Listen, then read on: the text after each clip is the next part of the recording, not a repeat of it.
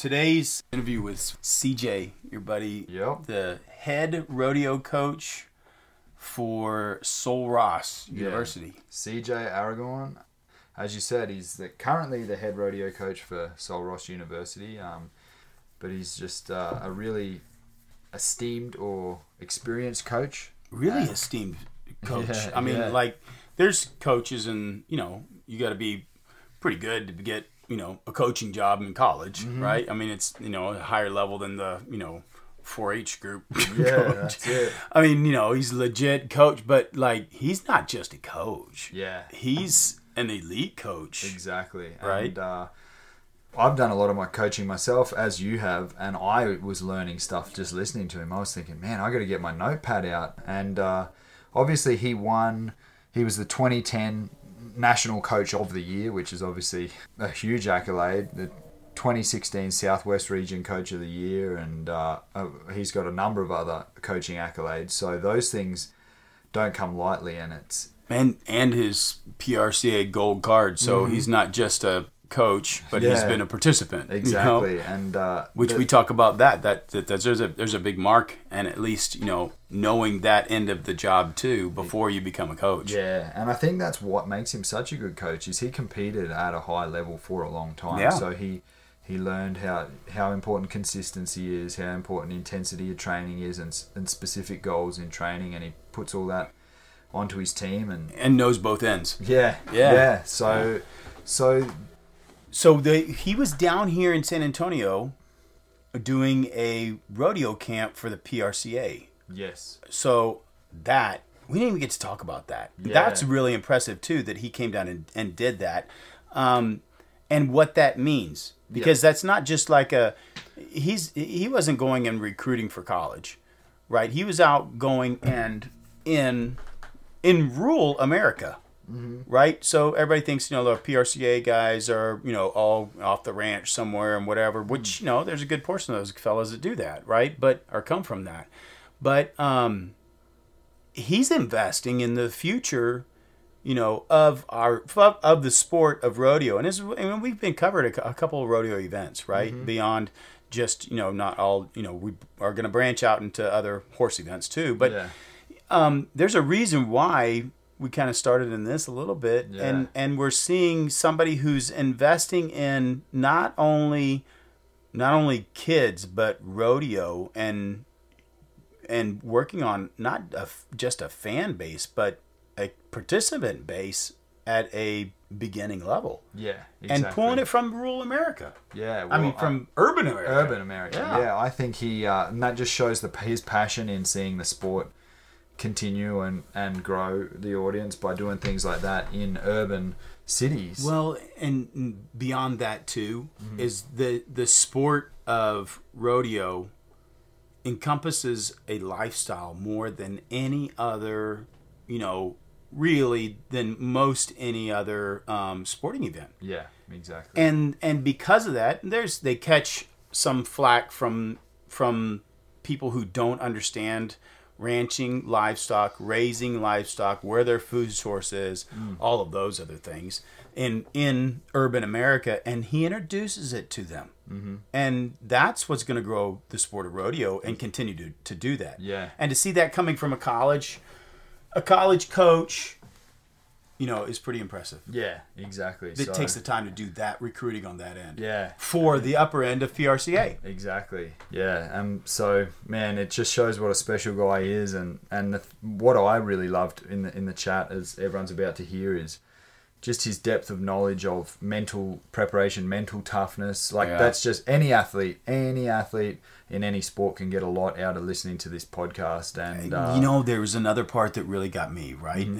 I love the mental aspect of competition and stuff, but to see a coach at that level investing into his students and his kids, not just in the sport, but into their academics. Yeah. And to their personal lives. Like, he comes out here to do this, and he's got a crew of his rodeo contestant or rodeo team that's dragging along with him, and they were like his kids. Yeah. I mean, like, he You could tell. I mean, you could see ones that coach as a profession and some that coach as a lifestyle.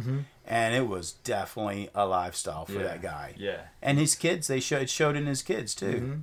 Yeah. So. And he invested. So this is a pretty impressive coach. This is somebody that was all in. Yeah, exactly. So, man, yeah, I can't say enough good things about CJ. Yeah. I'm excited for you guys to hear it. And you get to see a coach from all aspects, and not like a college football coach who just has one aspect of the job and has guys doing recruiting. I mean, this guy during a pandemic built his rodeo arena, at the college, and then invests in the kids and does the recruiting, the advertising, the full meal deal. So impressive. Yeah, he's an impressive guy, a special guy. So enjoy listening to today's podcast with CJ Aragon. Yeah, it's good. Here we go.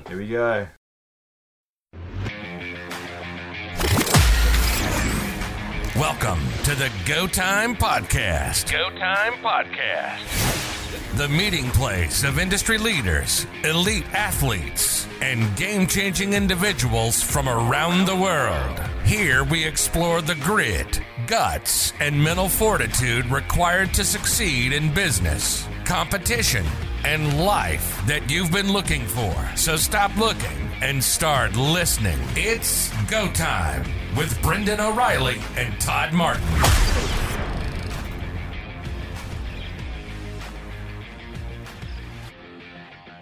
Wrong. Cool. All right, so we're here with CJ Aragon, and just got done with a youth rodeo camp this week. You were a big part of that, you and your team that we've got here, so it's great to have you. But we usually start with hearing the story of our guests and what got them to where they are. So I know you as a great rodeo coach and mentor, and I think I'm sure you wear many other hats. So tell us sort of like how did you even get started in the rodeo world, and what brought you on this path? Got started in the rodeo world. My parents both rodeoed. My mom ran barrels. My dad roped steers. He bulldogged a little bit. So started kind of at an early age. Probably in high school, I took the more traditional route. I played football, played basketball. My senior year in high school, probably realized I wasn't going to get very many opportunities to play much farther than that. Mm-hmm.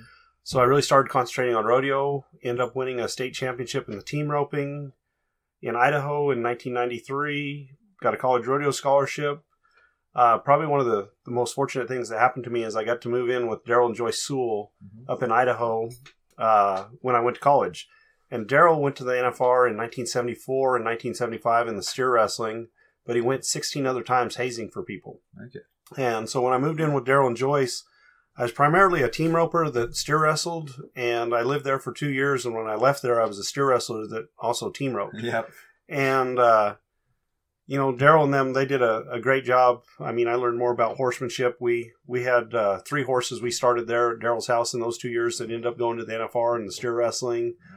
Yeah. And learned a lot about horses, learned a lot about the rodeo business, learned a lot about the work side of it and everything else. And while I was working there at Daryl's, he also put on USTRC ropings, and I used to go and help him at all those ropings, and I met Denny Gentry through that, and they used to have me write stories on all the ropings that I'd go to over the course of the summer with Daryl and stuff, and he'd write a story for the rope, and I'll get it in Super Looper magazine. Well, then we had a conversation one day, and he said, hey, if you get a journalism degree, he said, as soon as you're done with college, I've got a job for you. He said, you can come to work for me here, USTRC, writing stories about ropings and team roping and stuff. Mm-hmm. So I was a journalism major, finished at New Mexico State, transferred to New Mexico State because it was a lot warmer down there than Idaho, and graduated with a journalism degree.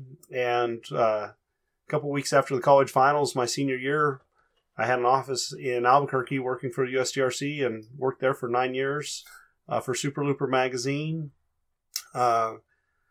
And then the whole time on the side, I was still going to pro rodeos. I was still competing, but I was doing private steer wrestling lessons at my house. Okay. And I had 9 consecutive state champions in New Mexico in high school rodeo steer wrestling.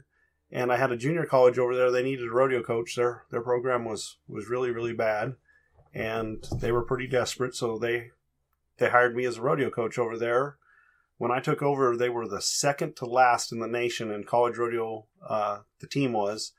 And my first practice we ran, it's probably a bad story to tell. My very first practice, we sent 3 kids to the emergency room, and my wife hadn't moved over yet. And I called her and said, I can't run any more practices. And she's like, well, why not? And I was like, I won't have a team by the first rodeo. I had a bareback rider, the very first horse we go to buck out, kid splits his head open on the rig and has to get like 10 stitches. So we take him to the emergency room. We come back. We decide we're going to bulldog because bulldogging is going to be a lot safer. We knock a kid out. So we're like, okay. We go, we team rope, we calf rope, breakaway rope. Finally get down to the bull riding, and we have another kid, and he gets slung into the buck and shoots and splits his head open, and he has to go get stitches. So we made 3 trips to the emergency room that night. You got to know the emergency room personnel. The kids start joking, calling it, we were having a team meeting, because the whole team would go to the emergency room to check on and see how everybody was doing. So was that just level because of the level they were at and the level you expected them to be at didn't match up? Oh, it was nowhere. I had one kid on my team that first year that had been to the high school finals. Like I had a bunch of kids that, like, if I asked them to saddle a horse, it might not get done correctly. Like we had to go back to the total basics, like, bits hanging down in their horses' mouths. They just didn't know the very basic stuff about rodeo. A lot of those kids.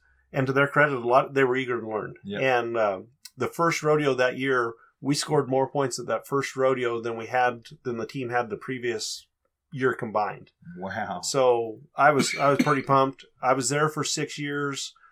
We won the men's region team title 4 times, and we won the women's team title twice. I had a team that, while I was there, we set the national record for the most points ever scored in a single season in college rodeo history, and the most points ever at a college rodeo, at a single college rodeo. So it was pretty neat. I had that group I had that year was pretty special. I had I think we ended up with like 5 of the top 6 in the all round in the region that year on the men's side. Man. Wow, that's impressive. It was a good group of kids. Yeah. And they're doing really well now too. And you were there for 6 years? I was there for 6 years. Wow. And then I went to Odessa after that. Mm-hmm. Yeah, okay. So you got your start.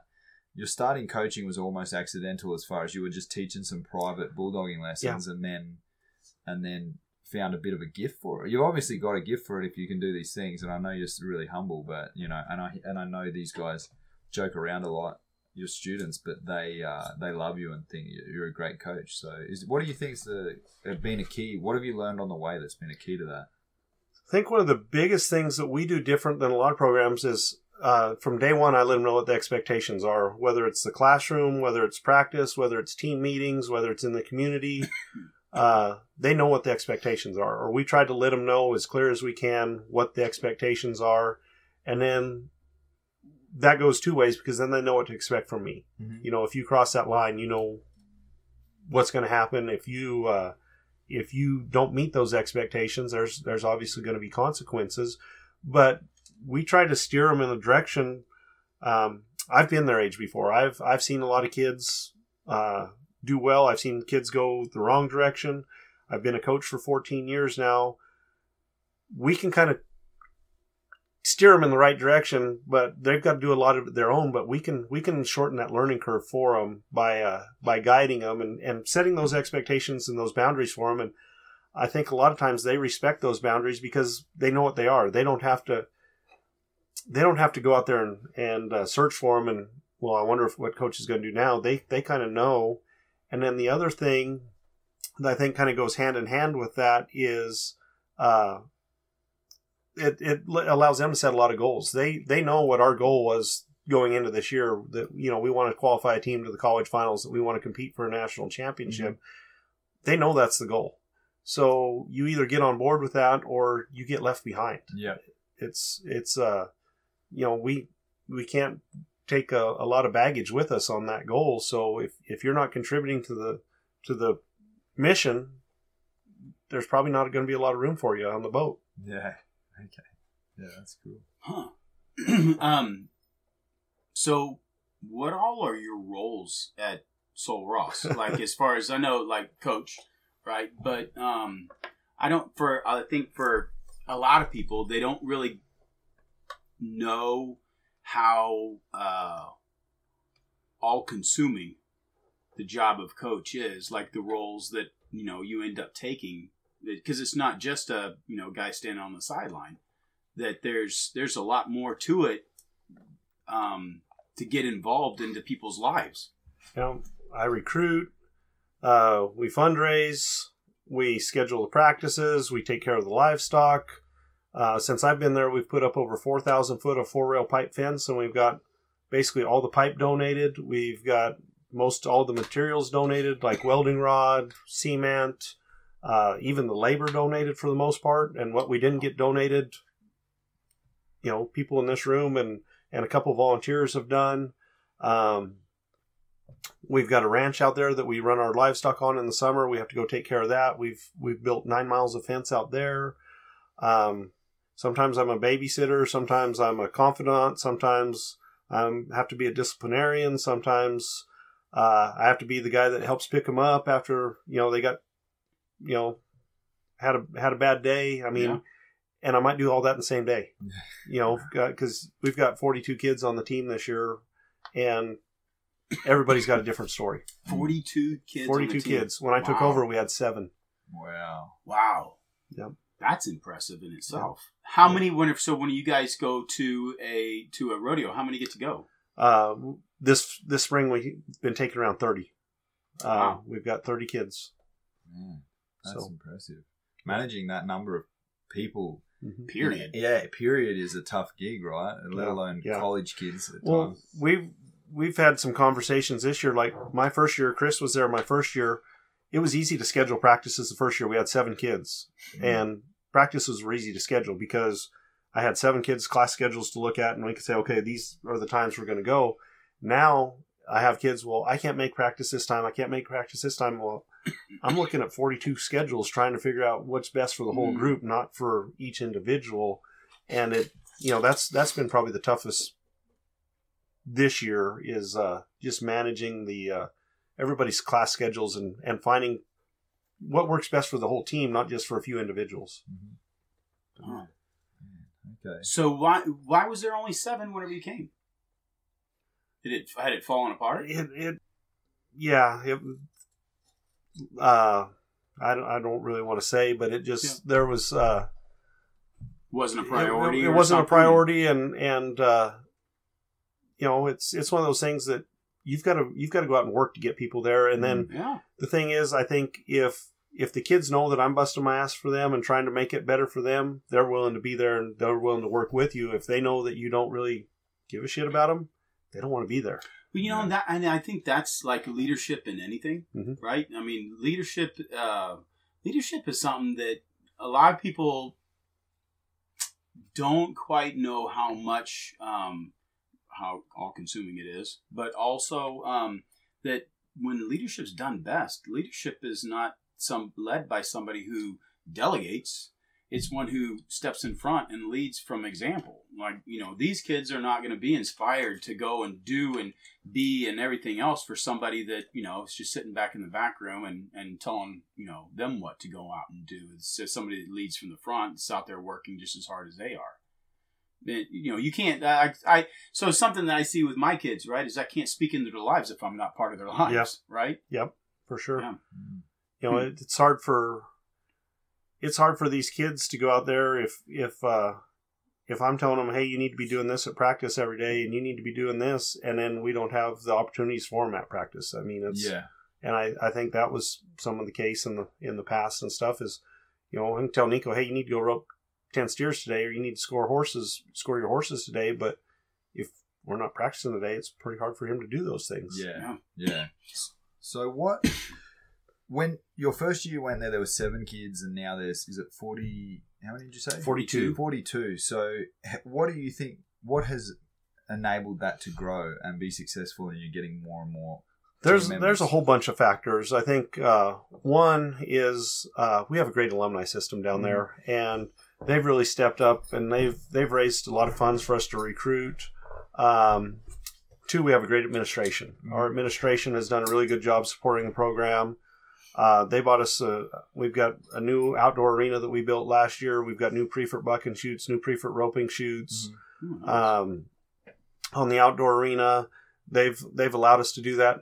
By the end of this year, we'll have 100 new stalls. Wow. We used to have 22 stalls total for the rodeo team, and they've gone out and either got donations or the school funded us for 5 new stall barns of 20 stalls each. So now we'll have 122 stalls. And it used to be tough. I'm asking a kid to come down to Alpine, be on the rodeo team. We've only got 20 stalls. We don't have room for your horses. You're going to have to find a place for your horses. You're going to find a place for you. You know, that's tough. That's a tough ask of a kid. And then the other big thing, I think, is people want to be a part of something that's winning and improving. Yeah. And, you know, when I took over down there, I think the rodeo team had finished dead last in the region for 2 or 3 years in a row. Mm-hmm. And the first year we improved quite a bit. And then last year we were in contention to go to the college finals before they canceled the season. And right now our team's on track to qualify for the college finals. And it'll be the first time since the 1980s that they've qualified for the college finals. Holy smokes! Really? Yeah. And the crazy thing is, Sul Ross has won 9 national championships. They're tied for the most in the nation for team national titles. They've won 9, but none of them have been since the 80s. Yeah. Wow. So, you know, that's one of the things now. A lot of our alumni that are really supporting the program were there in the 80s, and they see that, you know, we've got talented kids there. We've got kids that are working hard. The administration is starting to support us again. So now they're getting back involved and starting to support the school again too. And that's, like I said, that can't be understated how much our alumni supported us. Yeah. Wow, that's impressive. And like you were saying, success breeds success. Mm-hmm. So people want to be around a team that's succeeding. And the other good thing that happens there is there's no room for mediocrity on a team that's always pushing forward. So a guy that was the best on his team just coasting, if other people are pushing the limit, now that guy can't afford to be mediocre. He's got to start practicing harder to keep up. So it's just, I can see with your guys and the way you're coaching them, it's just going to keep pushing that level higher and higher and higher, which is... That's the plan. Yeah. That's the plan. I can see it happening, you know, like every year... I think it's 3 years that I've known you guys, and every time I get to see you guys, I can see the levels getting pushed higher and higher, and the team is pushing each other. Well, we've got, like, I thought it was pretty great this last weekend at the American. I had 2 of our current students competing for the $1 million on Sunday. Yeah. You know, and it's pretty cool. You know, we've got a bull rider and a calf roper that are both in the round of 8 competing for $1 million that are on our current team, and. You know, it's like that's pretty great when you've got that kind of talent. Yeah, that's really great. Yeah. And then you were saying the same at the NFR last year. You had some students or a student or I had one of my current students finish 4th in the world in the bull riding, and one of my former students finished 2nd in the world in the bull riding. Man. So I had 2 of the top 4 in the world were current or former students, and you know, it was pretty neat because texting them both during the finals, and like Kai, we went out there and actually watched Kai because he's from Australia and his parents couldn't come over and stuff, so we kind of went over to Arlington and were his support group there during the finals and stuff. So he seemed, from what you've told me about Kai and how he's going out at the college there, he's just an all-round professional, and the good thing is he's got a coach in you that supports that. And we were talking about that today about being a professional athlete. Some people, when they say they want to be a professional whatever, like a professional bull rider or a professional MMA fighter or whatever it is, they forget the professional part. They remember the sport, but they forget that it's being a professional of making your practices on time, staying a little bit late, getting your reps in, and all the little 1%ers, you know? All the things that nobody notices. Yeah. They do all of those little things that nobody notices. Yeah. You know, Kai will finish practice. Everybody else will go be done, and he's got a little balance beam down there. He's got a 2x4 up on the skinny edge, and he's doing stuff on it, working on his balance. And we've got a PVC pipe there with a 2x6, and he'll be doing balance drills on it. You know, a lot of the stuff like that, you know, people don't see the little work that he's doing after everything's all, you know, they consider everything's all done. He's still working on things. You know, he gets up and goes, a lot of times he goes to the gym at 5:30 in the morning, CrossFit and stuff. And, you know, a lot of people talk about how much they want to be successful, but when it comes time to hitting the snooze button at 5:30 in the morning, Yeah. A lot more of them hit the snooze button and get up and go to the gym at 5:30 in the morning. I've given people in this room haircuts because they were supposed to run up to the top of the hill with me at 6 in the morning and didn't show up. So I got to give a haircut because they didn't show up for that. Yeah. It's a stylish haircut too. Oh, it was they banned him. They wouldn't let him go close to any elementary schools for a while. I don't know if that was because of the haircut though. Who knows? Yeah. Oh man. All right.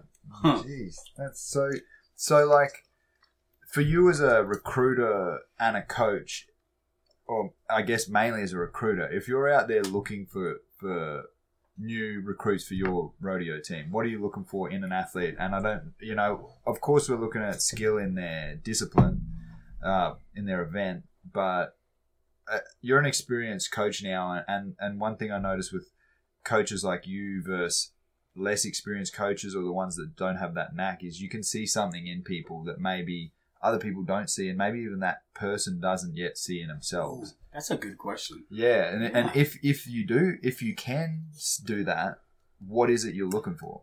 I wrote an article in Rodeo News about this. Okay. For timed events, clean stalls. Okay.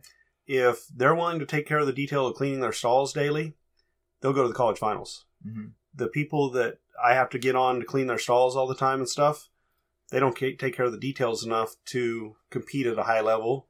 And then just as a general deal, grades. Mm-hmm. You and I talked about it earlier today. You can't turn on work ethic on certain things. Yeah. And if you work hard on your grades, most of the time that's going to carry over to your sport. That's going to carry over to your personal life. If you don't work hard at your grades, you can't just turn on being great at your sport and then turn it off on certain areas of your life and turn it on. If you're going to be really good in one area of your life, most of the time that work ethic that takes to have good grades is going to carry over to your sport. It's going to carry over to your personal life. And I can work with somebody that's willing to learn. I can't work with somebody that thinks they know everything. Yeah. And if I get somebody that has good grades, that tells me, one, they're willing to learn, and two, they're willing to work. And I can work with somebody like that, and they may not have as much talent, but they're going to go a lot farther because they're going to be humble enough to realize that, hey, I can learn this, and I'll try to find people to come in and help them. If they're willing to learn, like Kai right now, he's living over with Cody Lambert. I'm not the best bull rider in the world, never been on a bull in my life. I know a lot of the fundamentals, but I can get people to help him to get to where he needs to be. But I don't want to send somebody over there that I know is going to embarrass me or embarrass the program. So if I've got somebody that's willing to work hard enough, I'm willing to find those people to get them there and get them to help those people. Yeah. Man, that's really interesting though, to see it, and not just see it in the work that they're doing, but to see it in their other facets of their life too. Yeah. I can go down probably with 80-90% accuracy. Right now, my kids that are making the college finals, if I went out to their stalls right now, you could go around and you could pick out the stalls that are the cleanest, and they're going to be the same kids that are making the college finals right now. Yeah. And these guys think I'm joking with that, but it's pretty true. Obviously, you can't do it with the rough stock riders because they don't have horses there. But, that from 14 years, that's what I've noticed is the people that take care of the small details like that are going to be the ones that are most successful. Yeah. Wow. And you see that in their coaching and stuff. Like you've seen that in probably in MMA. The guys that, that pay attention to the detail or work the extra part on the refined part of a punch or, I see that in in training for reining, right? Is that there's a fine line between being neurotic and OCD and being, wanting it to be as good as it can possibly be. I think that's something that as a trainer of reining horses is that's a hard spot to be in, right? You have the pressure of going and competing and whatnot, and you want to be good. But, when have you reached the potential of the horse that you're riding, and when do you quit and go, well, that's all he's got, because I think as a young trainer, I was the guy that was like, I'll make that thing, and you want to force that, round, ball into a square peg and force it in there. But you do see that. You just see that in the ones that excel at something is that just tenacity. Mm-hmm. For sure. I ask these guys, and they can tell you almost every day at practice. I'll ask them, "What are you working on?" I want to know what they're working on that day. I don't want them to go into practice. I've got a lot of them that I feel they go out there and they're just like running cattle to run cattle, or they're just getting on a bull to get on a bull to say they practiced. Mm-hmm. But they can't tell me what specifically they're working on. I know all the people that I've been around that compete at the highest level. They can tell me specifically to the detail what they're working on that day to get better. I've had barrel racers make the NFR, and I mean, one of them, she was neurotic. Like you said, she was neurotic. She could tell you, okay, I'm working on my horse flexing, bending, whatever, moving him off his ribs. Mm. She was very, very specific, and she didn't care if she hit every barrel that day, but she wanted that result that day. Mm. And then I've had other guys that they go out there, okay, today all I'm working on is my horse scoring. Mm. They could miss every single steer that day, but their horse got better scoring. Well, then you can build from there. Yep. If I go out there and I'm just roping to rope, what did I improve on? What did I build on? What am I going to be better at tomorrow because of my practice today? And I feel like the majority of kids nowadays, if not for their parents or somebody else, they're going out there just to practice. They don't know to practice with a purpose, with a practice to improve. Yeah. And get better and be specific about it. The more specific you can be about what you're improving that day, the more you have to build on the next day. Yeah. And I learned that like when I was getting my master's degree with when I went up, I spent some time with Boise State football, and that's their goal, is they want to get one specific thing better every single day. Yeah. And they only put in, like, they do it where they're focusing on specific plays for specific players. Mm-hmm. And those guys are focused. They might have one player and he might only come in for one play, but he's going to run that. He's going to execute that play at a very, very high level because that's all he's focused on at practice every day for however many sessions.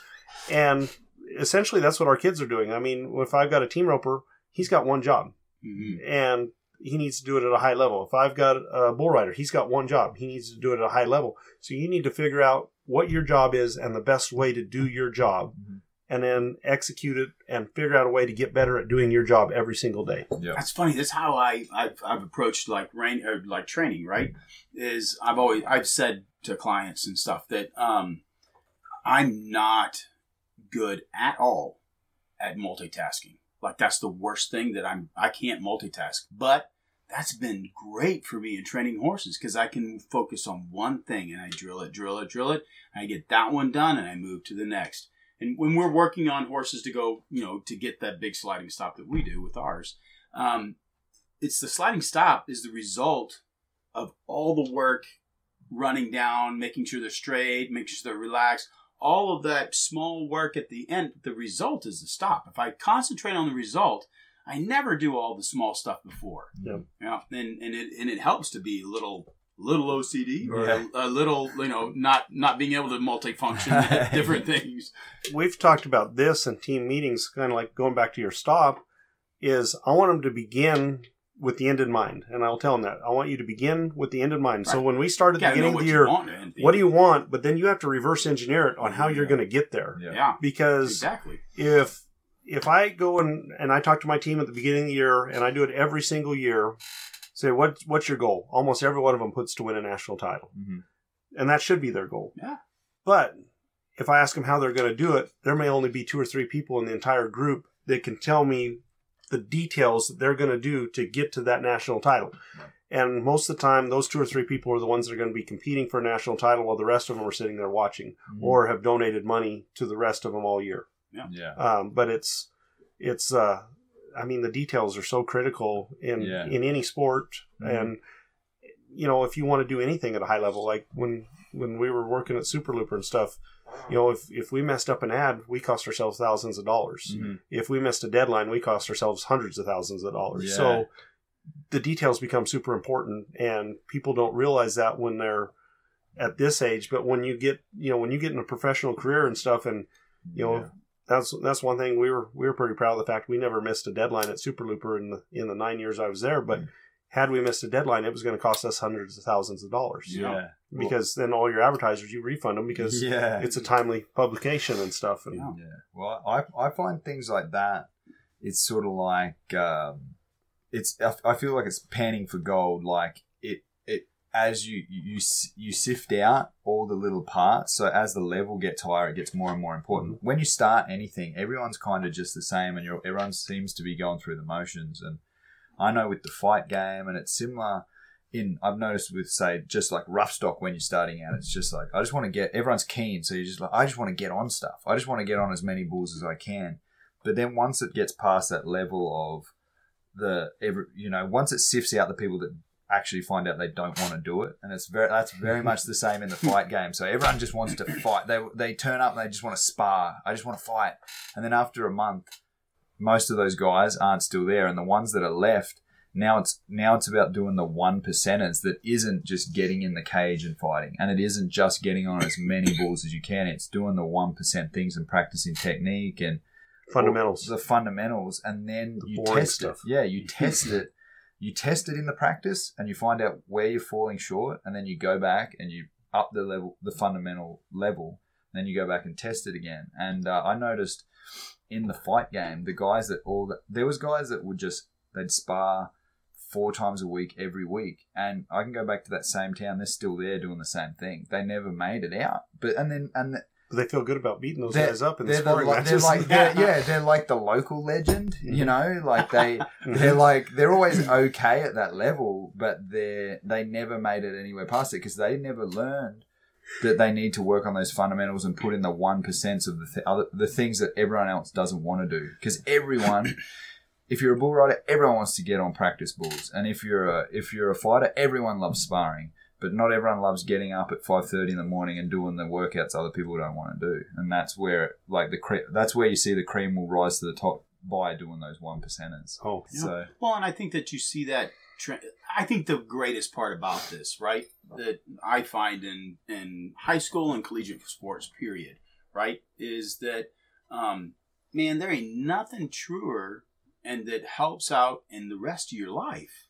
Right? It is whether you're in business, you want to be the top of your business, you want to be the top of your class, you want to be the top of whatever it is that you're trying to obtain or what you want to do. And once you realize that you can obtain that or you can reach the next deal and you work hard through that, then you know that there's something better at the end of the hard work, right? Yeah. And then it kind of pushes you to do the next thing. And then as you do that, and it may not be necessarily what you're going to do the rest of your life, maybe you're not going to be the bulldogger, when doing that for a living when you're 50, but it transfers in the rest of business. It transfers in the rest of life, period. That whenever you find struggles in your household or you find struggles in your business and where you're working or a business that you started or whatever else, that you're not the first one to give up or to blame it on somebody else, but that you realize you got to put your head down, and nobody gets there without the harder work. Yeah.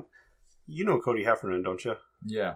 So I used to have a big sign in my arena in New Mexico. He went to school for me in New Mexico. Yeah. And he's won, I think, the Australian PBR title twice. And we had a big sign up said, no excuses, just results. And because, like, when I first got over there, everybody had an excuse for everything. Like, they had an excuse why they were bad. And I'm like, guys, I don't want excuses. I want to see results, whether it's a small improvement every day, whatever it is, there has to be some accountability to it at some point. Yeah. And own it. Yeah. And that's what I like about coaching is if I sucked as a coach, they're going to fire me.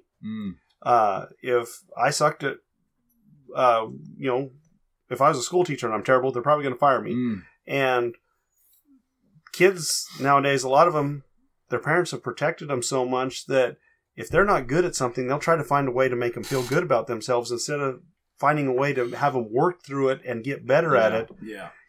And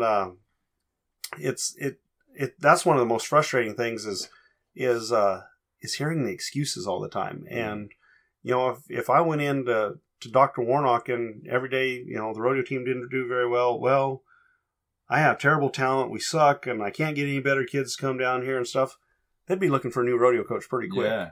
But we've got to figure out a way for people to elevate their game and then go from there because, the excuses aren't going to cut it. And you look at other sports and stuff, and it's all over the place. I mean, it's with MMA. Yeah. A lot of guys will go and hide, and they won't go and challenge themselves against better competition because they know that if I fight this guy, I'm going to get beat. Yeah. I see a lot of guys that they won't go and enter certain rope-ins, or they won't go and enter certain rodeos because they know they're going to get beat. And instead of figuring out a way to make themselves better and elevate themselves to that next level, it's easier for them to go play in a small pond and feel like they're the big fish rather than go out and test themselves. Yeah. No, that's very true. So important, hey, about the no excuses, because and the ironic thing is you see some great competitors and you'll see something happen and there would be an excuse. There's an excuse that they could have. Mm-hmm. Like that horse that you were saying about that spooked at the American, and those people just won't use it. They'll just be like, it's fine, I'll be back. Like I thought was great with that kid there, the American. He's like, I've been riding this horse for I can't remember how many years. He said, but he's helped me win a lot of money in the past, and he'll help me win a lot of money in the future. And what was that? So tell me what was that? Kid in the American in the finals, the round of 4. Goes out there and ropes his calf in 7-2s, fixing to win $1.1 million, and the crowd starts cheering, spooked his horse, and his horse kind of run off, and the calf ended up getting up before the 6 seconds because it took him a while to get back on his horse, cost him winning $1.1 million. Wow. And, everyone was, oh man, he should go. I saw some pretty bad comments about saying what he should do to this horse, but like the kid said, horse got him there. Yeah, that's it, hey. Yeah, the horse got him there. Horse had never been in a situation like that. Probably never had a 60-yard TV right above him and not all that. Very often you have that. And he didn't look to make excuses. He's like, shoot, I can work and get back here now. And I see that in there's been a pretty bad culture in mixed martial arts over the last 10 years maybe or less. Of guys they'll have their team and they'll get to the top and they'll fight for a title and lose, and then they change teams, and it's sometimes you need different stimulus and that sort of thing, but there's plenty of times when it wasn't their team. You could tell, and it's just being at a championship level in any sport is hard, and that's something I was talking to Heath today about, the bull riding instructor, about. Like a guy getting here, he was talking about Kai going to the NFR so young, and he was saying how that it's like a gift to be able to learn a championship level so young. That's like an investment in the bank, and it's the same in the fight game. If you can operate at a high level, if you get a loss, that's part of the sport. But it's that learning how to operate there and then coming back, and now you're experienced at it. And I have a lot of respect for people like that guy we were talking about with his horse. They're not going to take the excuse or blame their team or whatever, but they're going to come back to that level and they know they're going to win. So it's Kai and I had kind of on the same lines. We had a really good conversation after the NFR about he did really well there. Finished 4th in the world. At one point, I think with a couple nights left, he was actually leading the world. He still had a shot to win the world going into the last round.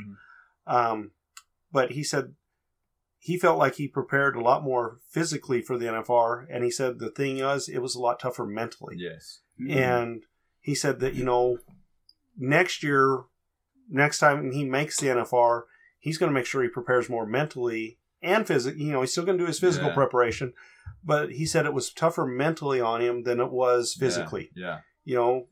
Getting on 10 bulls, he does that a lot. He all summer, he gets on a lot of bulls all summer. Yeah.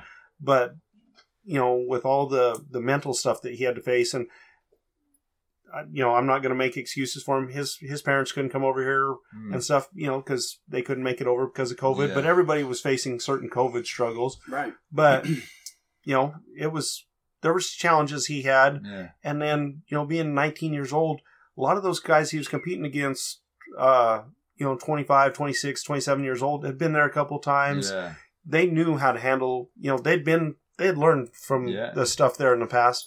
I've had 7 students make the NFR in the last, I think, 5 years.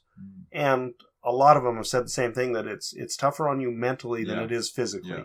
Yeah. Do you do anything with your college students on mental preparation? We do. I actually did a deal with them last year, and I saw it on they did it at the NFL Combine. And my kids talked about how when you go to competition, how it's hard to focus with all the noise and everything else. Yeah. So they call it a concentration grid. It's random numbers, 10 by 10 grid, 1 to 100. They're just scattered on there randomly. We give them the grid. They look at it for 2 minutes. And then the first time, I have them do it 3 times. And they get 3 different sets of grids. They get a look at it 2 minutes. First time, 2 minutes, absolute silence.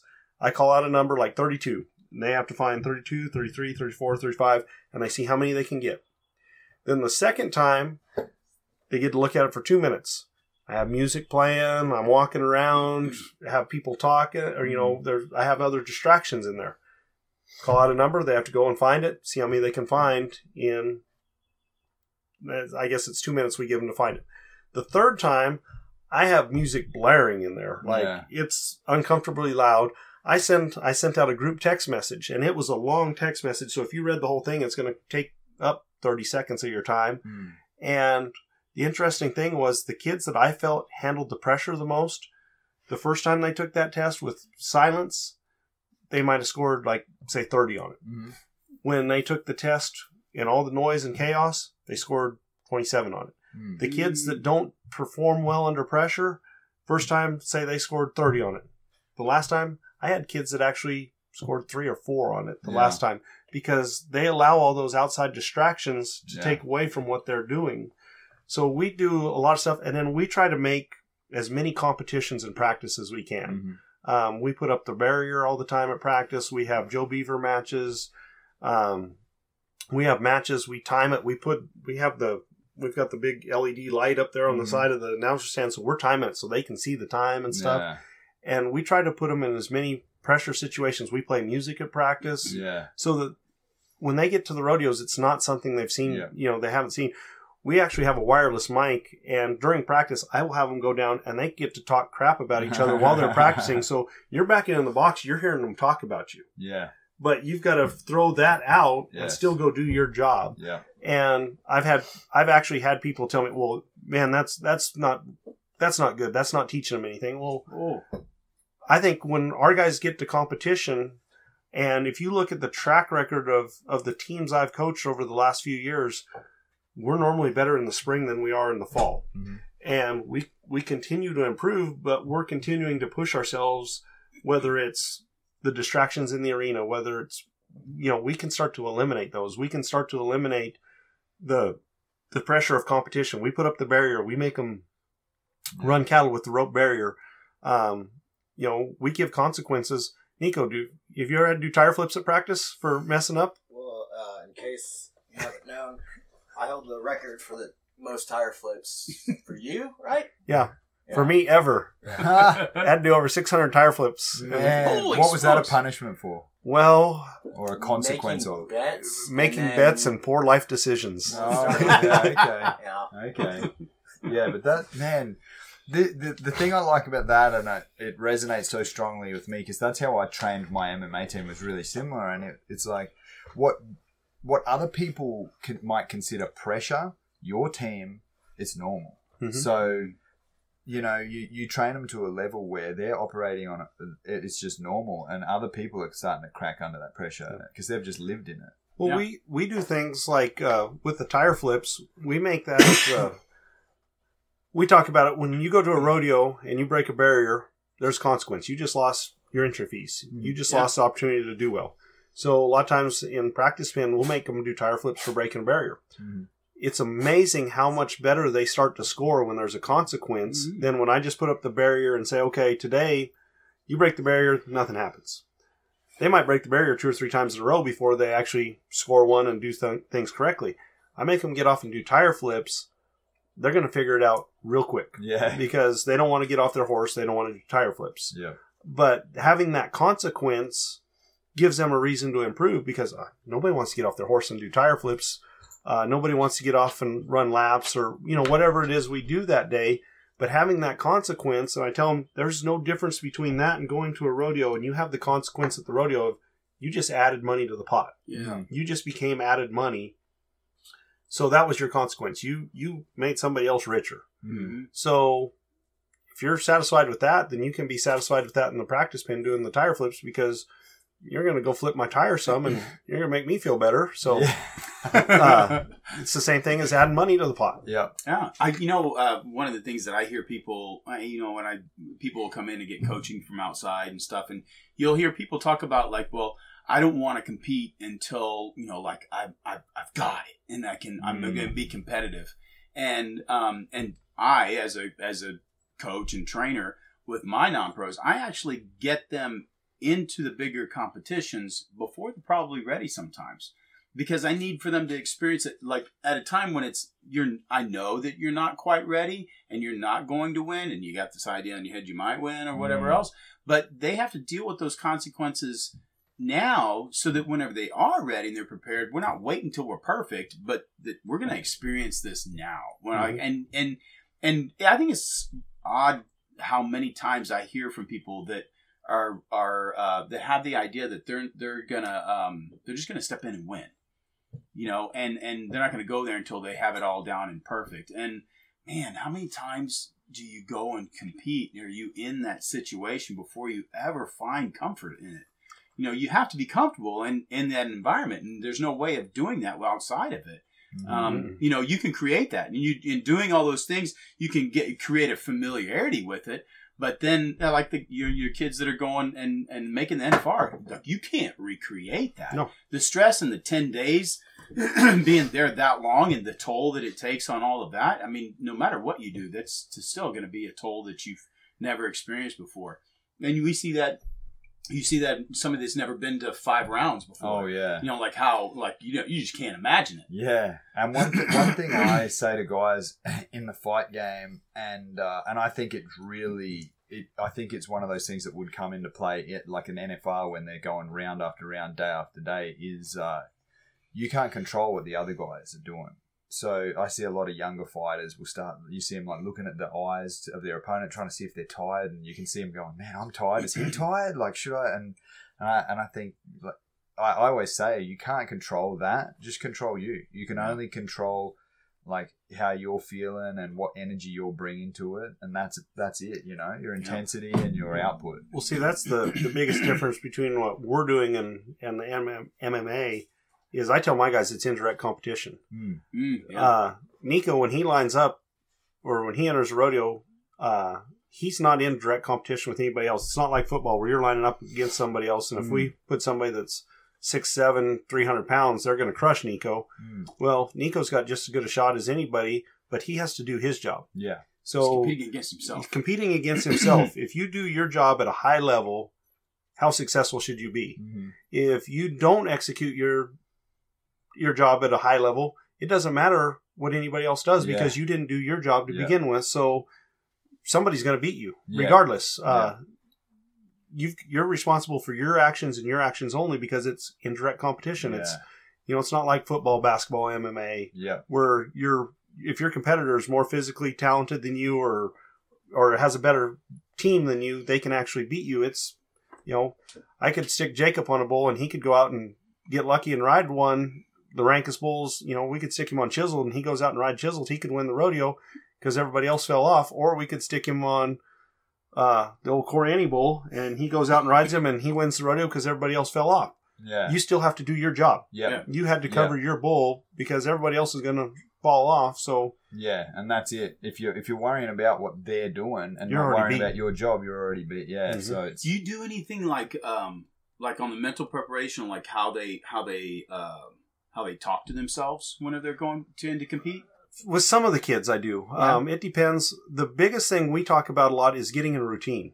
I want them to have a very specific routine before they compete. Like Kai's got a very specific routine. He has a little.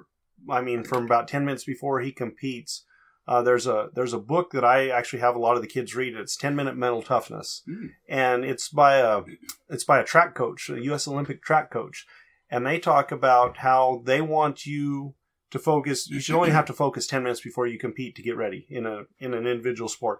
And if you're worried about what you're doing 8 hours before you compete, 4 hours before you compete, you're burning all your mental energy that you need to compete at a high level. A lot of times you'll create more problems because you start worrying about all these other things So they want you to focus, and I guess it is kind of a positive talk, but they want you to focus on what you need to do for 10 minutes before you compete. Mm-hmm. You need to be able to, 10 minutes before you compete, you need to have your routine, get in your routine, execute your routine, and then be done with it. Instead of worrying, because you've probably seen guys that fight day, they change their whole routine that whole day. Yeah. And instead of sticking, and 10 minutes before, you should be able to get into that zone, be ready to compete, go and execute. If you've done your preparation. Yeah. If you haven't done your preparation, then you should probably be worried as all get out and you're fixing to get your ass kicked. Yeah. One of the things that I do with like a young horse, like for the big part of my career, I did young horse, the futurity competitions and that kind of stuff. And so I really find like the aged events such a cool deal, right? Because you're taking a young horse to try and make it reach the best of its potential, right?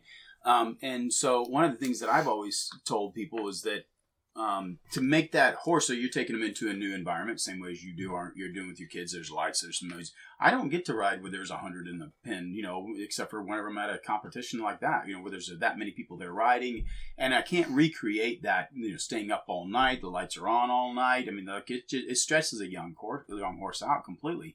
But what I can do is I can control and give him something that he's familiar with. So it's kind of like that you do with, you're doing with them, that mental preparation beforehand to create a familiarity with something that you can control and you can do. So what I do with mine is I give them like you would take a kid, if you were taking a kid to the first day of school and they're 5 and they're heading in there, you would send them with like a security blanket or something that if they're really worried, right? So you give them something that they're familiar with to create comfort, right? And when I take a young colt to his first time out, if he's looking, he's doing or whatever else, I make sure my routine is where he finds his comfort. So that whenever I'm getting him ready, that I don't, even if he's distracted or whatever he's doing or whatever else, it may take me 30 minutes instead of the regular 10. But that 30 minutes, by the time I get done with that 30 minutes of that routine, he's relaxed and he has something he can count on, right? Yeah, I'm building his confidence because I don't become erratic. I don't become, tighter and harder and harsher with them whenever I'm out there. I build that routine, at least in somewhat with familiarity. I can create that for him whenever he gets there. That's kind of what you're doing with yours. Yeah. It's kind of cool. Then the other thing, these guys have heard me talk about it a lot of times in our team meetings, is I don't want you to expect to do anything at a rodeo that you haven't done at a practice pin. Yeah. If you can't do it at the practice pin, don't try to do it at a rodeo. Yeah.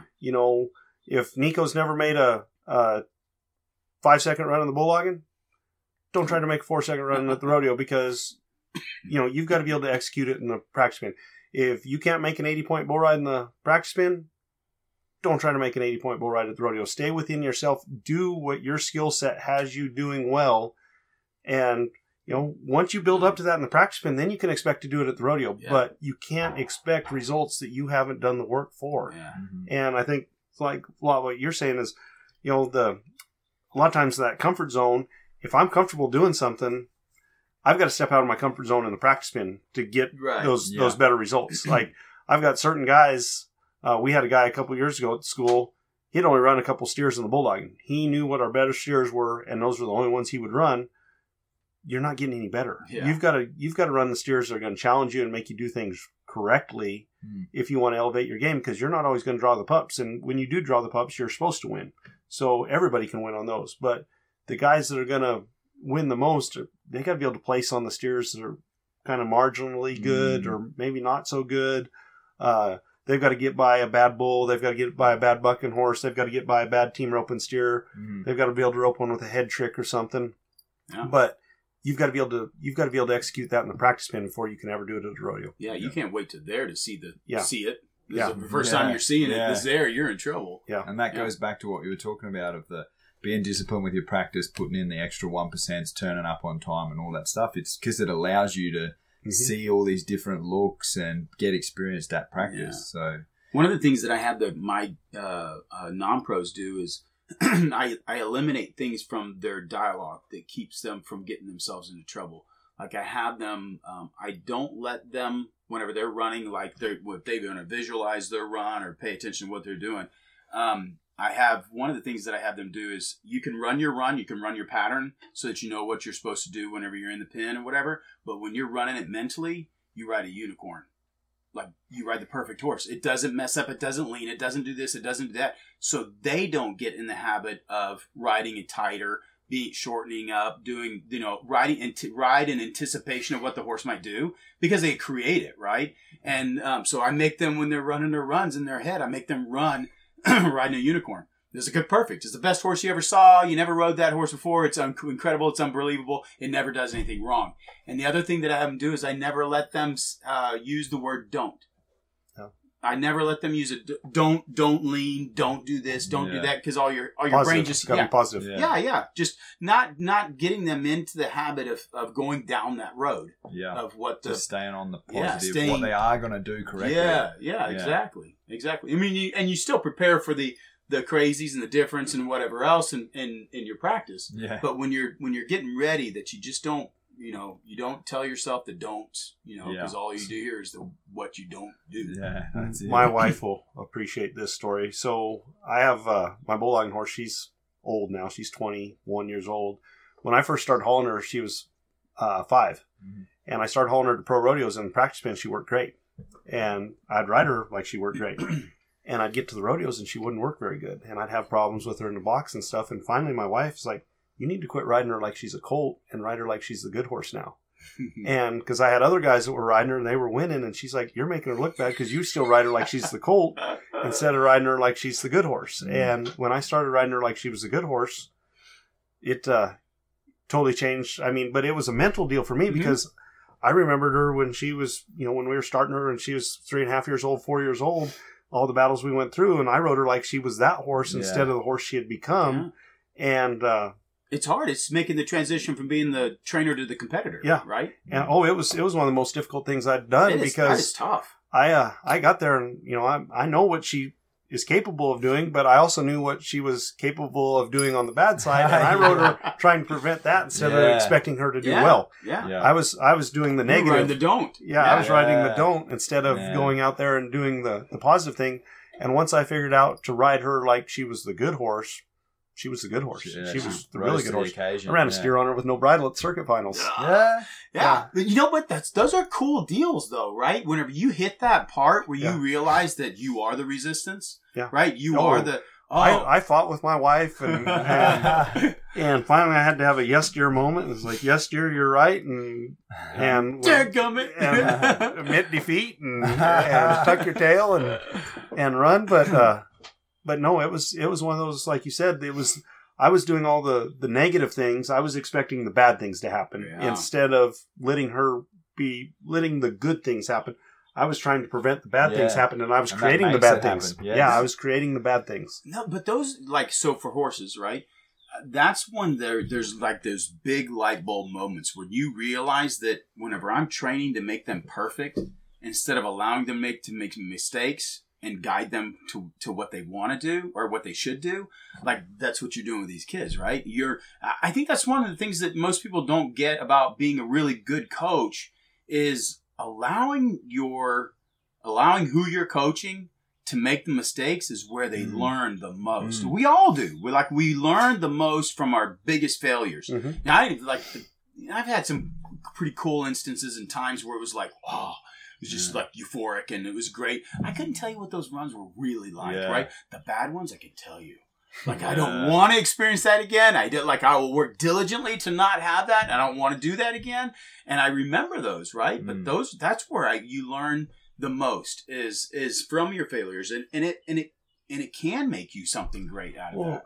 I think some of my students, we talked about one of my students before. When she came down, she had dominated in high school. She won everything in high school, and she came down and she was struggling. And I get a call from her parents and saying, "Hey, you need to do more. You need to help her." The best thing that ever happened to her was actually the struggles, because she got by on talent and good horsepower, but she didn't have the work ethic to go along with it. That first year she struggled. Now she's one of my best competitors, because now she's got the work ethic, because she figured out, hey, down here the talent's a lot. There's a lot of people that are good down here. One, and two, the horsepower is a lot better, and I can't just win just because they're afraid of me now. Right. I have to actually go out and figure out a way to outwork people, to outperform people, And the 1 year of struggle has now led to several years of success. And it's going to continue to lead to years of success because she figured out how to work through that. It's like a huge life lesson, period. That struggle, it was miserable for that 6 months or however long it lasted, but it's going to last her the rest of her lifetime because now she's figured out that she can work through things. That, you know, the time you're going through it's not going to define you, but how you react to it is going to define you. Yeah. And I think when people realize that, that's like you said, where the breakthroughs happen. You know, how you react to what happens is going to define you a lot more than what actually happened to you. I mean, I've seen it happen with a lot of kids that they've been put in bad situations. They've had struggles, and some of them have reacted in ways that have astounded me. And they've gone on to do great things, whether it's in the arena or whether it's in their personal life, because of the way they reacted to those things. Mm-hmm. And I've had other people that I'm ashamed to say, you know, they became bad people because of it. Because they became bitter, they put jealousy or whatever it was. They found excuses instead of found a way to get through it. And you know, I think that's one of the things that I've really tried to get better as a coach is help people get through those tough situations. And you know, the bad thing is I don't know everybody's story. I don't know what they've been through. I don't know what they're going through.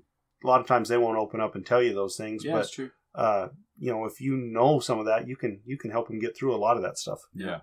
But one thing I notice that you do really well that I think is important as a leader and a coach and as a horse trainer is you're there to guide but you're also there to keep them accountable. And that's one thing I've noticed actually, like out here riding with Todd, like there's a different, from the outside, what you can watch horses, you can watch a horse lope a circle, right? And from just watching, they can look the same, two different horses, but one's being held on the circle and one has been trained to be accountable to keep itself there.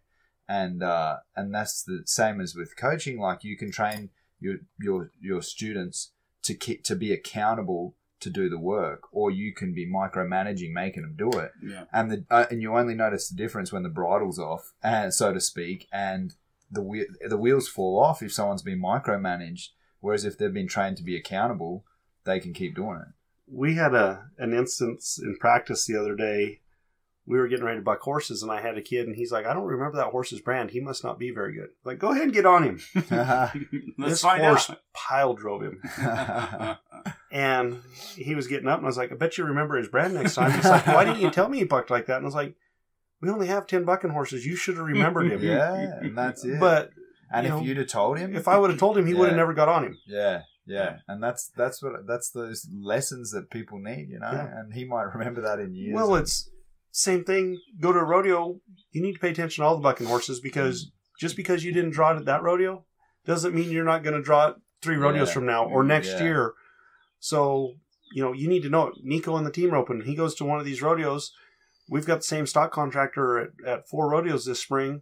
Just because you didn't draw the steer at Odessa doesn't mean you're not going to draw him at one of the next 3 rodeos we have him at. So, you know, pay attention to him just because, you know, it wasn't short-sighted and it didn't benefit you today doesn't mean it's not going to benefit you in the next 3 rodeos. Because, okay, I got a steer that sets up if I run up on him, and I watched him do it at Odessa. I watched him do it at Sweetwater. Well, now I've got him in Big Springs, you know.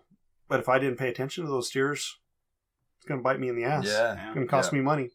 Yeah. Yeah, that's, you know, I think that's really cool to be, you know, I think it's important now too for, you know, not just the horses and rodeo and fighting and everything else, but like just from a parent's point of view too, that, you know, I find myself, you know, trying to, you know, make it easier and you know, and that kind of stuff. And I don't want them to have to struggle as much and, you know, that kind of stuff. But man, I think we lose sight, you know, I think it's easy as a parent to lose sight of the fact that the struggle, you know, what made me good was that it wasn't just handed to me, you know, and I had to work for it. What did Tiff tell Lauren the other day when she fell? You were talking about that the other day. Something to do with, you'll get no sympathy from me. Yeah. Lauren was running around and Tiff told her, "You need to quit running. You're going to bust your butt." And she busted her butt. And Lauren came over there crying and she's like, "You're not going to get any sympathy from me. I told you." Yeah. And Lauren's like, okay. And she turns and walks off. But that's pretty rare these days, though. Yeah. Man, it's an important thing, I think. And that's not being mean. That's, like, it'd be mean if say you hadn't warned them and then just bang, something happened and there was no sympathy. Like, tough luck.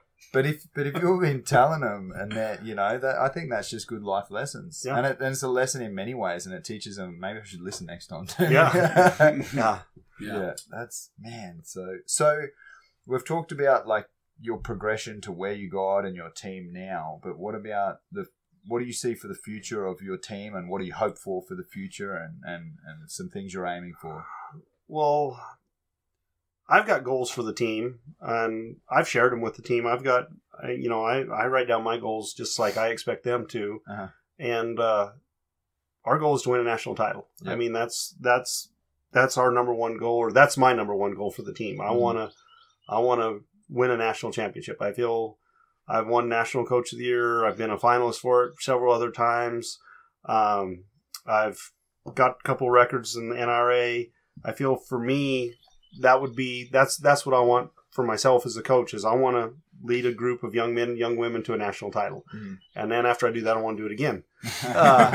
But the other thing that I tell these guys is, I think probably even more important than a national title is, one, I expect them to graduate. And right now, over my coaching career, I have an 82% graduation rate. Mm-hmm. I expect my students to graduate. I've had over 60 academic All-Americans in 14 years. So I expect them to do well in the classroom. And then I expect them to be good people. Mm-hmm. And sometimes they struggle with one of those three areas, or two of those three areas, or sometimes some of them struggle in all three areas. But I think we're trying to give them the groundwork to be successful in those areas. Mm-hmm. And to me, a lot of times, some of my biggest success stories as a coach have nothing to do with the arena. Yeah. It's some of the kids that, I had one kid that him and I, when he was in my program, we battled daily.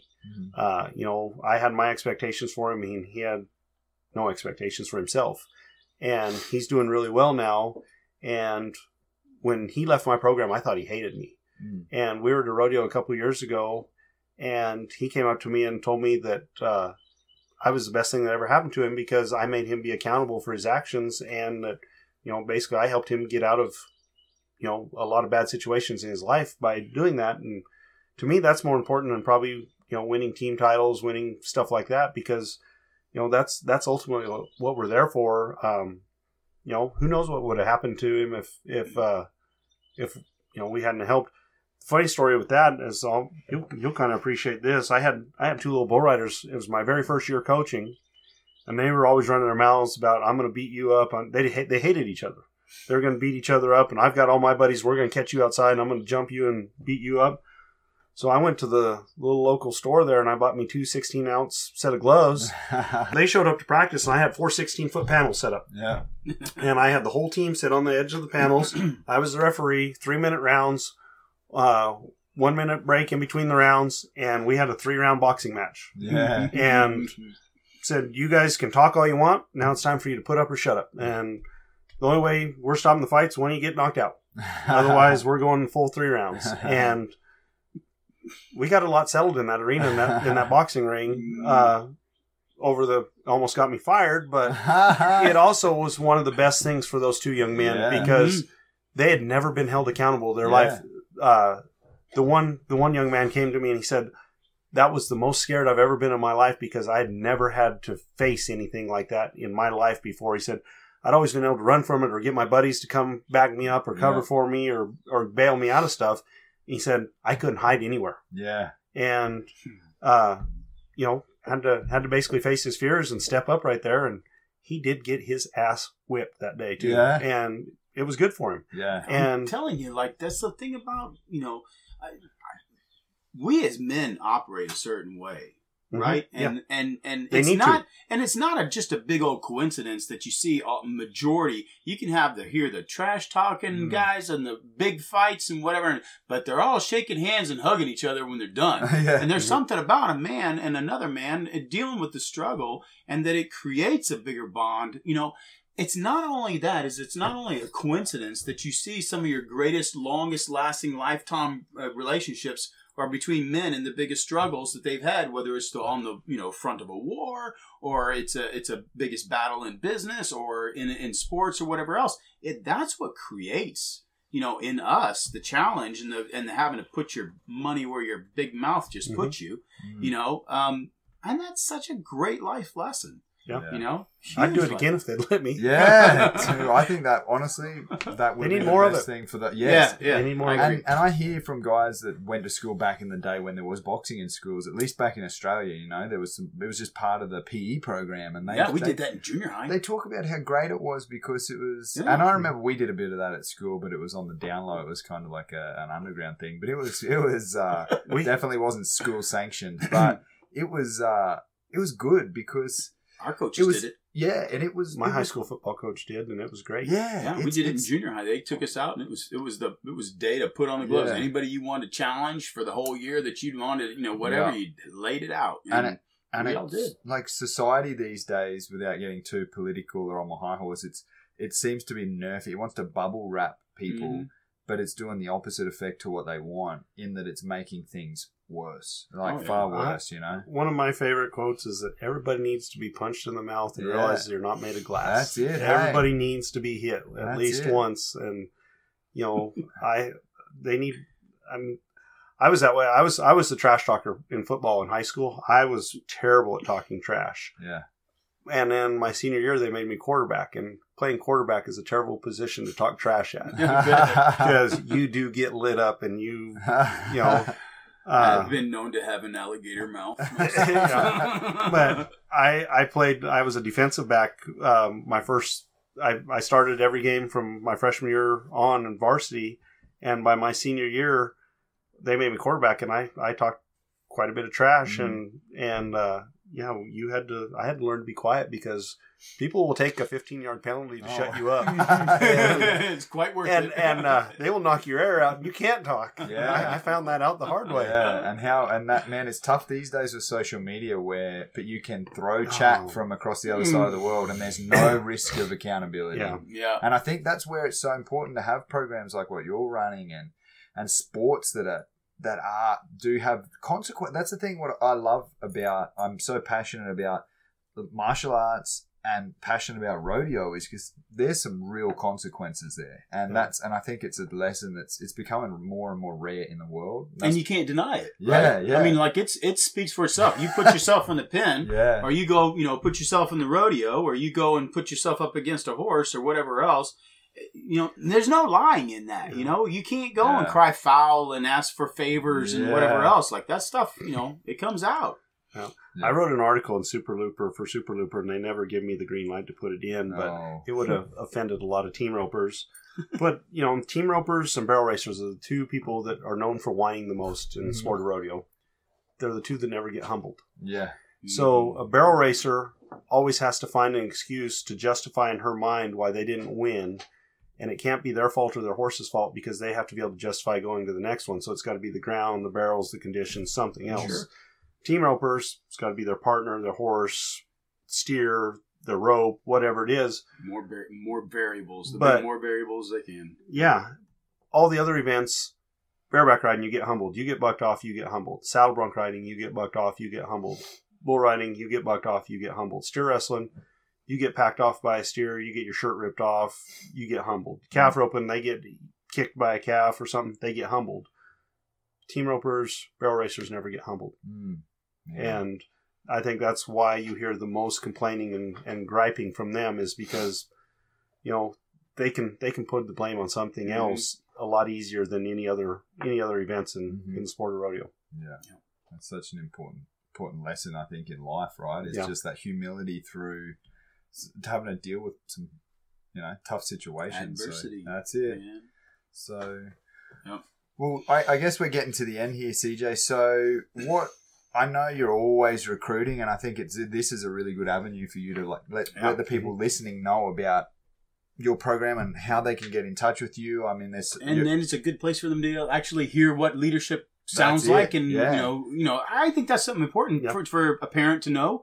where they're sending and who's going to be leading their kid, outside of the house. The funny thing is, you say that. I've had some parents come down, and I meet the parents, and they leave, and I'm like, nope. There's no way I'm having them. There's no way I want their kid there with me. That's it. Yeah. So say there's a kid out there, say in high school that's rodeoing pretty hard and that sort of thing, and is looking at going to college afterwards. What's the path? Like, what would be the path? The easiest way. There's really no easy way in college rodeo because most of the other college sports, they have recruiting services and they tell the coaches who the best players are, and they have their little combines and stuff. College rodeo, for the most part, you got to promote yourself. I do a lot of my recruiting on Facebook because kids will post videos of themselves. I can watch videos of them at high school rodeos. I call a lot of high school rodeo state secretaries to check up on kids. One thing, I want good kids in my program. You've met a lot of the kids in my program. I can do a lot more with a good kid than I can do with a little prima donna that's really talented. So I would rather have good kids that are hard workers in my program than some of the most talented kids in the country. Might cost me from ever winning a national title. It might not. But the thing is they have to promote themselves. And a lot of them don't realize that their Facebook, their Snapchat, all that's promoting themselves either in a positive way or a negative way. And there's a lot of kids that I've, somebody will say, hey, you need to look at this kid, and I'll get on their Facebook and I'll be on there for 30 seconds. And I'm like, nope. Don't want them. Can't have them. We're in a small town. I can't have that type of person in a small town because it'll reflect poorly on our program in a short time. But they've got to reach out to us. They've got to let us know they're interested. That's my biggest thing is I want people that want to be in my program. I don't want to have to go and beg somebody to come be in my program and then them get there and not want to be there. And I've done that before. I've been that guy before where I've got somebody, I've went out of my way to recruit somebody that probably didn't fit my program, but was, looked good from the outside. And then I get them in my program and they're not going to be successful in my program. I want people that know what we're doing, how we're doing it, and can still be successful doing it in our program. And then the other thing, I want people that they're coming there to graduate because, one, our funding for our rodeo program is based on graduation rates. So if I'm not graduating people, they're going to cut my funding, they're going to cut my job. And two, it's college rodeo, not rodeo college. So you need to be taking advantage of that opportunity. I've had a lot of guys, like I said, I've had a lot of guys make the NFR and do really well. And I've had some of those guys at 27 years old, their career is over. And if they didn't have a college degree, they don't have anything else to fall back on. So, that 4-year span from the time you're 18 to 21 is going to go a lot farther in determining the rest of your life, whether it's in the arena or out of the arena. You've got to make good choices while you're there at school, and hopefully, we can help guide you to make some of those good choices, but we want you to graduate so that, when your rodeo career is done, you have something to fall back on. I was realizing also that it's an industry that there's journalism, there's all kinds of, it's not just one dimensional that you have to be on stage. We talked about it earlier today. Probably one of the single most important lessons I like to try to tell my kids is you've got to be able to finish what you start. And when you start college, you should be able to finish college. If I'm an employer and I'm looking at hiring somebody, I want somebody that finished college. If I'm a rodeo coach and I want somebody that says they're going to win a national title, I want somebody that's going to be able to finish what they started and win that national title, or at least compete for the national title. I want people that can finish what they start, whether it's a class, whether it's a horse. I don't want somebody, they get on a horse, he bucks him off twice. Oh, I'm done. He's too rank. I don't want. You got to be able to finish the job you started. And that to me is ultra important that, whether it's graduation, whether it's saying you're going to win the region, whether you're going to win the nation, whether you're going to make the NFR, you got to be able to finish that. And you've got to be able to, almost everybody's got the talent to do it. You've got to figure out the way to do it. Right. That's good. Yeah. I think that's a probably a good spot to wrap it up, do you think? And I appreciate it, CJ, man. It was a pleasure meeting you. Talk to you guys all day. Man, well, we're the same. Like, I think we should definitely make a trip out there to the college and visit you guys. Yeah, we would love to do that, you know, and just to share together and see. My big deal is I want to grow, right? I don't want to stop growing in what my knowledge and what my understanding is. At the same time, is like there's some stuff that I've gotten to learn. I'd love to share. Well, I was telling Brendan, so when I started coaching, I had no formal background in coaching. So I went back and I got my master's in coaching education from Ohio University. And then I've gone and spent time with Boise State football team, spent a pretty good amount of time with them, learning about how they run their program, how they recruit, how they build their program, because they don't get the top recruits in the country, but they compete every year. Yeah. And then I went and spent a week with the U.S. Olympic wrestling team in Colorado Springs a couple of years ago. When I went up there, I got invited to the cinch shootout rodeo up there in Colorado Springs. So I went up and spent a week with them, watching how they run their operation, you know. And theirs is a lot different than Boise State football or even our program. Theirs is a lot more about intensity. They want you to be hard for a certain amount of time, and then, you know, you turn it on, you go hard for as long as you can, and then you're done. Yeah. But just, you know, different things like that. It's been fascinating to me. I try to go, and I've copied a lot of stuff other rodeo coaches do that work well. I've copied stuff from other sports. I try to. We do a lot of stuff outside the box, and try to do as much of that as possible. Yeah, I love that. I brought Brendan in a couple of years ago to talk to my guys. Yeah, that was fun going out there. And I think, man, like Todd and I would love to come out and spend some time with you guys and like just share any of our stuff with you guys. It's because I learn a lot from you guys too. Even just this chat, I've thought I've heard some great stuff. And you talking about going and visiting other teams reminds me one thing back in Australia. The team, and this is funny because it's actually New Zealand, but all the it's not really Australia. Good all the coaches that want to be good coaches in Australia, they actually go spend time with the New Zealand rugby team, which is called the All Blacks, which is this legendary rugby team. And one of the things that I remember someone telling me about them is these guys are the best of the best. I mean, New Zealand, the depth of talent in New Zealand rugby, they could have 4 national rugby teams. There's just so much talent there. It's a small country. And it's a small country. Everyone's playing this game, right? But the All Blacks, they clean their own locker room after the game. So all these other professional football teams come in and they take their tape off and whatever, throw towels down, whatever, and they leave, and then cleaners come in. And the All Blacks clean their own locker room. And it's that discipline that you talk about. The funny thing is, you said that I thought it was one of the best compliments our program's gotten all year on the Cowboy Channel this year. Janie Johnson was talking about Kai, and at one of the pro rodeos, it was, I think, somewhere up in Utah. After the rodeo, he won the bull riding, and after the rodeo, he went and picked up all the tape back there. And I make the guys do that at practice. Yeah. And he still does it at pro rodeos. And, you know, he at the time, he was leading the world, and after everybody else is cleared out, he goes and picks up all the tape. Yeah. Cleaned up back there behind. Yeah. But I thought that was kind of carried over to what you said. The little things. That's it. And people take notice. Yeah. She mentioned it on national television on the Cowboy Channel. Yeah.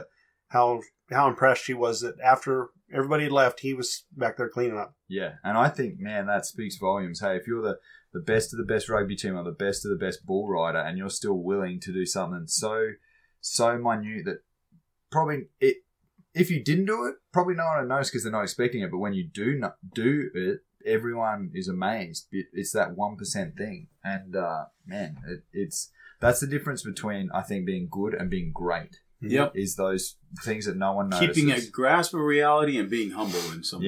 You know? Yeah. And there's ways to keep that humbleness in what you're doing. And it's not by, you know, putting yourself front and center. Yeah, that's it. Yeah.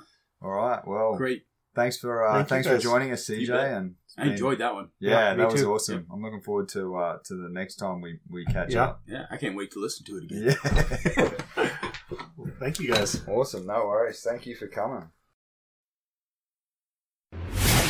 Thanks for listening to the Go Time Podcast with Todd Martin and Brendan O'Reilly. Be sure to follow us on Facebook, Instagram, and YouTube at Go Time Ranch so you can come work with us each day to learn, have fun, and be inspired. For information on bookings and merchandise, please visit www.gotimeranch.com.